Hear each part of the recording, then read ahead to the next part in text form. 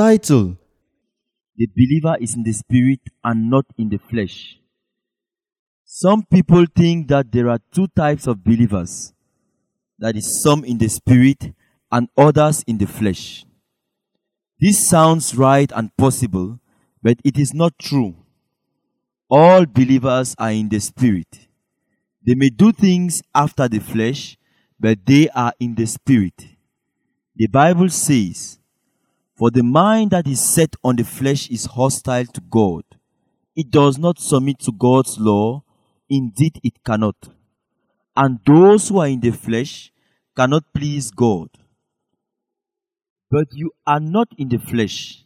You are in the spirit, if in fact the Spirit of God dwells in you. Anyone who does not have the Spirit of Christ does not belong to him. Romans chapter 8, verse 7 to 8. All believers have the Holy Spirit. Anyone who does not have the Holy Spirit is not a believer. The youngest believer, from the very second that he receives Christ, is indwelled by the Holy Spirit. Don't ever let someone deceive you by telling you that you do not have the Holy Spirit. But to have the Holy Spirit and to be filled with the Holy Spirit are two different things entirely. Do not confuse them. You are in the Spirit. God placed you there. You can submit to God's law and you desire to do so. That is why you feel terrible when you do not submit. You can please God. You are not in the flesh. Again, let me repeat. All believers are in the Spirit. End of the reading of this portion. We now move to the questions.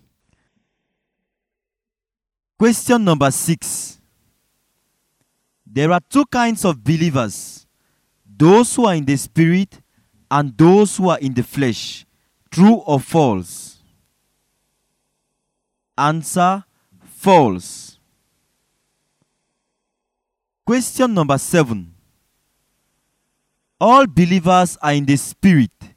True or false? Answer: true. Question number 8.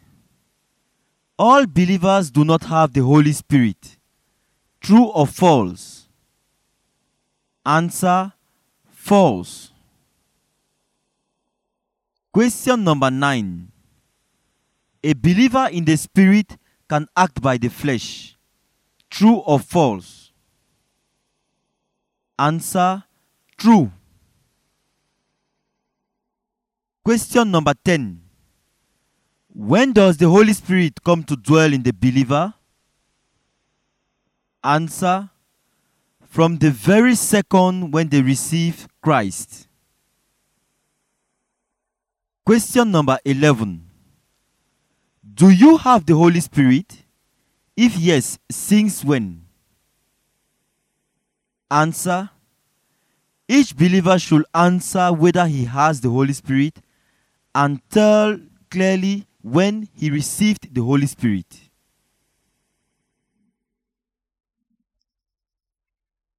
Do the following proclamations. I proclaim that I am in the Spirit.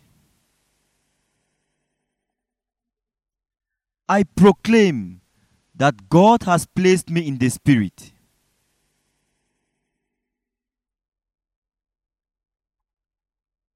I proclaim that I can submit to the law of God.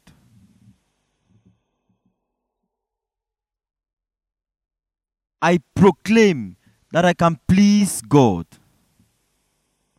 Amen. End of the questions for this portion.